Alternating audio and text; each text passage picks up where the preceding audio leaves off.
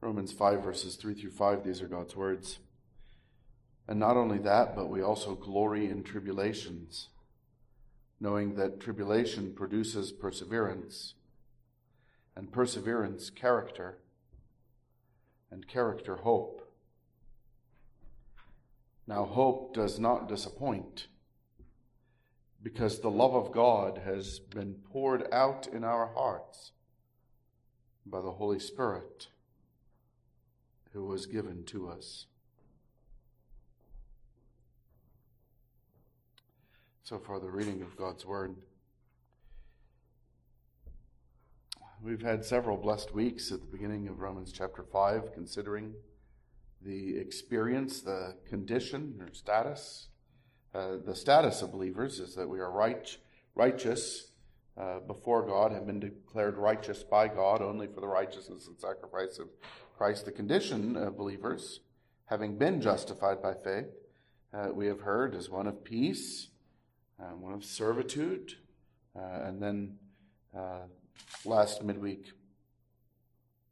one of strength and joy and hope, which is to say, an absolutely certain gladness already of something that is not yet, which is the glory of God, that we have been brought into a condition in which we are strengthened by Christ's strength. We stand in the evil day, knowing that there is a day coming in which there will be no evil.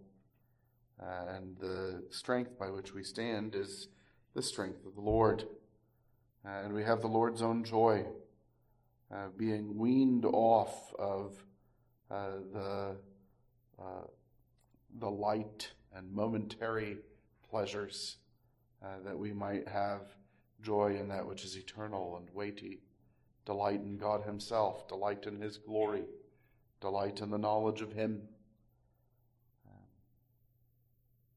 And it is this certainty that we will have that which we have come to begin enjoying, rejoicing in the glory of God and the hope of the glory of God. We will have it perfectly, and we will desire God's glory perfectly when we have the full experience of his glory. And so we rejoice in the hope of the glory of God. Remember last week, those whom he justified, he also glorified. It's absolutely certain that we will be made entirely like Christ, that we will, as respects Jesus' human nature, desire and enjoy God the way Jesus does, the way Jesus' enjoyment of God has been counted for us, and we will have been conformed to him. And so where the apostle goes next by the Spirit in the passage before us this evening are the means by which, or the path by which, God brings us into this Jesus-like enjoyment of himself.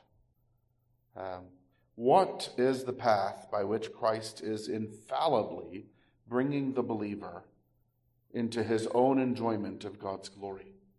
What's it like to be a Christian between the moment you believe in the Lord Jesus Christ and you're justified, and the moment you are finally fully conformed to the Lord Jesus Christ and you're glorified? What goes in the middle? Well, you may have heard, and I certainly heard, growing up, that what goes in the middle is a very nice, easy life. That if you believe in Jesus and you obey God, you are going to be, you're going to have everybody like you, and you're going to manage your money well, and you're going to be successful. But that is not the path by which he brings us to glory. Jesus is leading many sons to glory, and there's only one path, and it's the path that the Lord Jesus took. You remember what the Apostle Paul says, that he wants to be conformed to Christ's death, if by any means he may attain to his resurrection. The only path to being like Christ and being with Christ is the path that Christ takes. It's a path of suffering. We will inherit together with him, and we will be glorified together with him, says chapter 8, if we suffer with him first. And here, he begins the passage, our portion tonight at least, saying, and not only that, but we also glory in tribulations. A Christian's life is full of trouble. It's full of pain. It's full of difficult things that we cannot do. It's full of persecutions if you're godly. Everyone who desires to live godly in Christ Jesus shall be persecuted, says the Scripture. It's not optional. It's not something that happens to some godly Christians. And so we will have tribulation, but the way he says it is not merely that we will have tribulation, but that we glory in tribulation. It's the same word as rejoice in verse 2. I'm not sure why they're translated differently in the two places. Through whom also we have access by faith into this grace in which we stand and glory in the hope of the glory of God. And not only that, but we also glory in tribulations. It's a word that means to be full to bursting over something. Full to bursting with joy over something. It's a word that when you talk about yourself using this word, it's the opposite of Christianity. Someone who is full of himself. We even have that way of talking, don't we? But here, what we are full of, or what we are full to bursting with joy over, is our troubles. Why? Do Christians like pain? Or should Christians like pain? No. He tells us why. Not only that, but we also glory in tribulations, knowing that tribulation produces perseverance or endurance. You see, we're glorying in the fact that God is making us like Christ. Christ grew. Christ grew in wisdom and stature and favor with God and with men, and he also had to grow in endurance, neither physically nor mentally, emotionally. Did he have the endurance as a baby or as a toddler, as he did when he was an older boy and a man? We know that he grew, Matthew 4, verses 1 through 4. And we know that he endured the cross. And he endured the cross, counting the shame not worth considering. He despised the shame, considered it small by comparison to the joy that was set before him. And so he rejoiced in the hope of leading us in praise of God. So Christ himself grew in endurance, and so we must grow in endurance.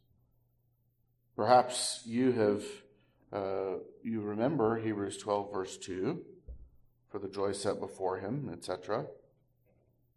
But you might not remember that it comes immediately after Hebrews 12, verse 1, talking about how we need to lay aside every weight and the sin that so easily entangles and run with what? Run with endurance the race set before us. Now here's the unpleasant thing about endurance. You cannot get it without pain. And you cannot get it without prolonged pain. Those of you who like to do distance running, and there are some of you with that who enjoy that, or at least enjoy what comes from it, probably enjoy it itself. Here, you cannot increase endurance without being pushed. And you push a little harder and a little further every time. But it takes pain and prolonged pain to produce endurance. And yet, if endurance is something that is part of being Christ-like, and if endurance is part of finishing your race in this life, then you must have the pain, you must have the trouble. And so, this may sound obvious, but God grows us in endurance by giving us things to endure. He goes on to tell us in Hebrews chapter 12, when he's speaking on the subject, that this is God loving us. He chastens and scourges the son that he loves. This is, after all, how the Lord treated Jacob, isn't it? We're going to chapter 9 of this letter here. Jacob I have loved, but Esau I have hated. What were Jacob and Esau's lives like? Esau was successful at everything. He was a king of many clans before he died. What was Jacob's life like? Do you remember in Genesis?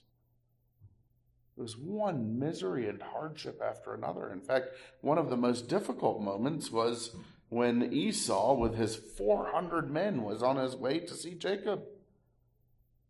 And you remember Jacob coming up with his plan about how he's going to divide his family, and he cries out to God. And do you remember how God responded? He kept him up all night, took away his sleep, wrestling him, took away his strength, his energy, and then at the end of the night, crippled him in response to and as part of blessing him.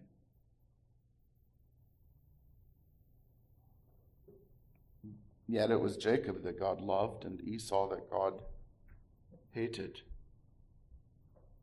And right there in Hebrews chapter 12, as the Spirit is opening up for us, how God makes us to run endurance, how he produces in us holiness so that we will get to see God and love seeing God when we do see God.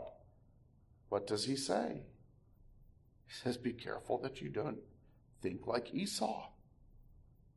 Be careful that you not overvalue painless moments and pleasant moments and end up trading an eternal weight of glory for light and momentary pleasures. When the path to eternal weight of glory, the eternal weight of glory, is light and momentary afflictions, which are only light and momentary compared to the eternal and weightiness of the glory. And so we glory in our tribulations, just like 2 Corinthians 12:9, to which we've referred much recently. We glory in weakness, because when we are weak, then we are strong. And we glory in troubles and tribulation, because God is giving us endurance, and endurance is necessary.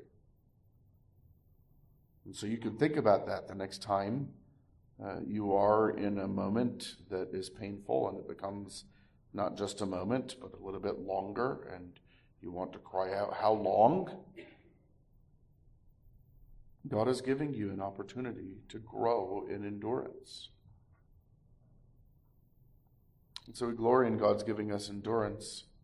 But tribulation doesn't just produce perseverance or endurance. Perseverance also produces, tribulation produces perseverance, and perseverance produces character, which is to say, proven character. As you endure a little bit more and a little bit more, whether you're a distance runner or a distance swimmer, or whatever it is that you're learning to endure in, as you find yourself able to bear a little bit more and go a little bit further, you realize that you are not quite where you were before. There's been a difference.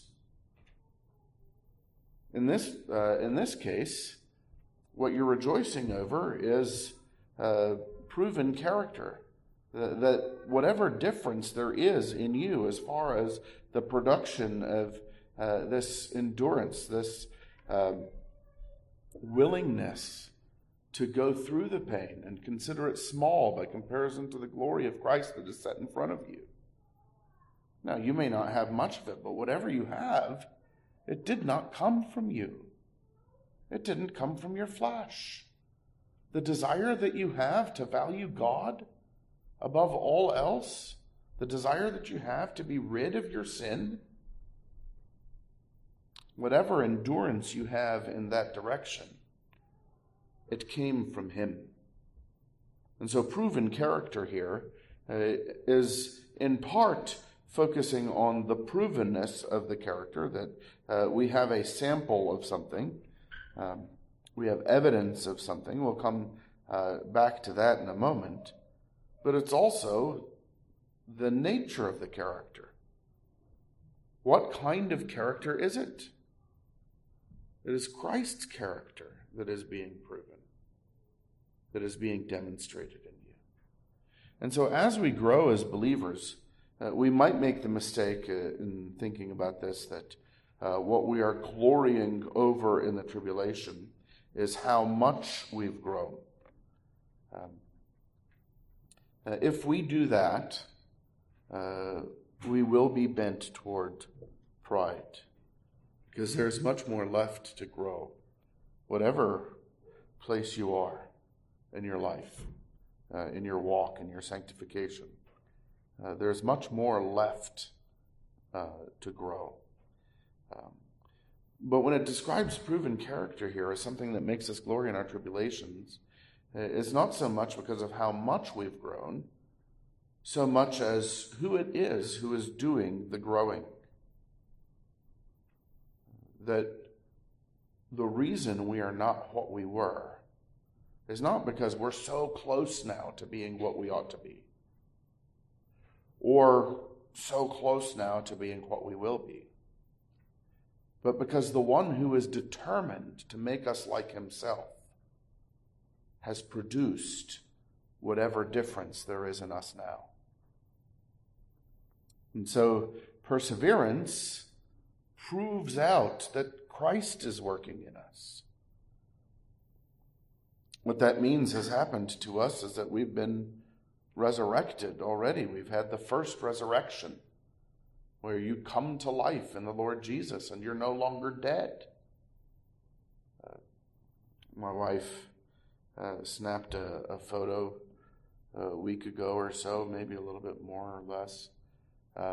It was just not very many days after it had frozen so hard, and a couple of warm days, and up came daffodil stems in the flower bed. Dead flowers don't grow. And so it was proof of life. Well, when a believer grows in endurance, there's proof of life. And a life that didn't come from us, a life that came from him. What that means is that something has happened to us. I have a son who is working on perfect verbs in his grammar right now, and so there's a past perfect. It has happened to us. We've been regenerated. If you're growing in endurance, then you see something that is a present participle. It is happening to us. But as we saw last week, in considering Romans 8, and those whom he justified, he also glorified, there's also the future perfect, isn't there? And that's where perfect actually becomes perfect. what will have happened to us. You see, what has happened to you, if you're a Christian, if you're a believer in the Lord Jesus, is you have been made alive. What is happening to us is that we are being made holy. And part of that is we are being given endurance. And what will have happened to us is that we will have been made perfect in holiness. We will have been fully conformed to the Lord Jesus Christ. And what growth you see, you can go the other way, can't you? If you're thinking about how much you've grown, we said a moment ago that that may tend towards pride. It may also tend towards humiliating discouragement if you're honest about how much you've grown, by comparison to how much there is to grow. And yet, we ought not despise the day of small things, if those small things are things that come in a grace that will have been perfected. And so proven character, and that leads us, of course, into hope. We glory in our tribulation, because tribulation produces perseverance. Perseverance produces proven character, and proven character produces hope. And in this case, the hope is not necessarily more anticipation of the glory of God, the rejoice in the hope of the glory of God that we saw in verse 2. It is actually the beginning of the appearance of the thing hoped for. As we have this proven character that comes out of our endurance, as we start to glimpse more Christ-likeness in ourselves, we are glimpsing something that actually belongs to the hoped-for thing. However sanctified you are, though it be small, it is part of the holiness that you will still have in the last day. The work that the Lord is doing in you now, Christian, is real work. And it is a small part of that holiness that you will have in the day that you are glorified with the Lord Jesus. And so we're not just anticipating what he will have perfectly done. We actually have some of it already. We actually have some love for the Lord, some delight in him, some obedience of him. It is, as it were, an earnest, a down payment of heaven as you grow in grace. Now, you don't look at it and see the holiness of an angel or the holiness of the God-man. Not in fullness, not in perfection. But you do have some of it. You have a piece of it. It's like a child who knows that he's going to have a great inheritance. He's inheriting Smog's treasure trove. He's been given a coin of it. And he can carry that coin around. And he knows this is a real part of the treasure. All that wealth is as good as his. That's the way the hope is working out here. Now, will we come into the rest of the treasure? That's the question. The answer is, of course. The hope that we have, verse 5, is hope that does not disappoint, because the love of God has been poured out in our hearts by the Holy Spirit who is given to us. You see, when we glory in tribulation because it produces perseverance, it produces character, that produces hope, and we're seeing that hope as a sample, a piece of the hoped for thing. It reminds us where it came from. The reason you and I have faith in Christ at all, if you have faith in Christ. The reason believers have any endurance at all, any delight in God at all, is because God, from all eternity, decided that it would please him to give that to us. He is the one who seeks. And what this is saying here is that hope does not disappoint because the source of it has been revealed to us. There are three gifts here. One, the gift of God's electing love from before the world began. The second, the gift of the Holy Spirit, the third person of the Godhead. One who, the third person of the Godhead, the Holy Spirit, who is, as it were, for us, witness to the eternal electing love of God, because he is God. He has been given to us. And what does he do? He gives us, in the third place, then, to know the love of God. And the word here is quite literally effusive. It's gushing. The word pouring here describes an indiscriminate, just pouring out onto a surface. That's why they use the word poured in the translation. The difference is it's inexhaustible. It's a word that is used for the gushing out of wine, of the burst wineskin, or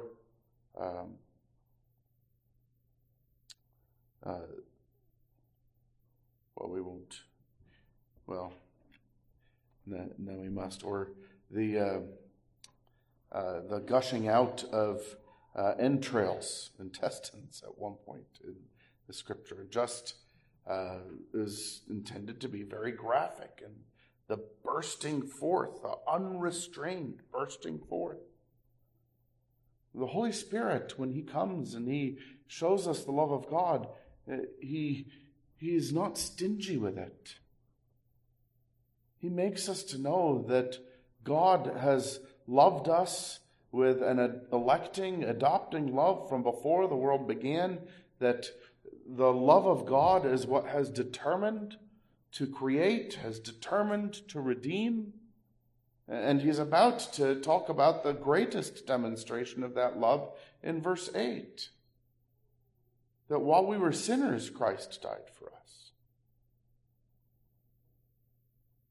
And so, the reason you are different than you were, you are not what you were if you're a believer, goes back into eternity, goes back into God himself. And it is God who has come and made that knowledge to burst over and cover every part of your heart. Perhaps the old translation, shed abroad. The love of God has been shed abroad in our hearts by the Holy Spirit who is given to us. Might help us there.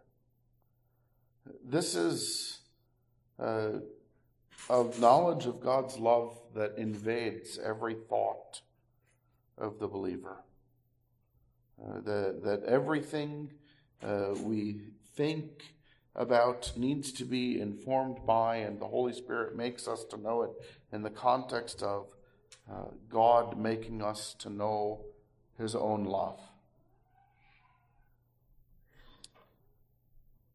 When we learn to rejoice over God himself, or to desire that we would rejoice over God himself more than anything else, then when he brings us into tribulation, we don't say, well, God will work even this out for good. We say this tribulation is good for the sake of what God is working through it. Don't know if you've ever tried to have an all things for good conversation with someone who doesn't value God and enjoying Him and His glory over all things. And so when they say all things for good, they mean, well, maybe God made me late so that I wouldn't get into a car accident. Well, sometimes when God is working all things for good for a believer, He makes sure that the believer is right on time for the car accident. Because the car accident is a means by which the Lord gives him endurance. And as he suffers with his injuries, he realizes that God is worth more to him than having a whole body and not having pain. And he realizes that valuing of God didn't come from him. It came from Christ. And then he realizes that the reason that he has this from Christ is that God is determined, has been determined in himself, from himself, to love him since before the world began. And the Lord gave it to him by means of the car accident, the car wreck. The Southern word is more providentially correct. It's not an accident. And so when we talk about all things for good, we mean all things have been designed to bring us to enjoy the glory of God. That's the good in Romans 8:28. It doesn't mean slightly improved earthly circumstances for a little while. It means those whom he justified, he also glorified, because he had foreknown them.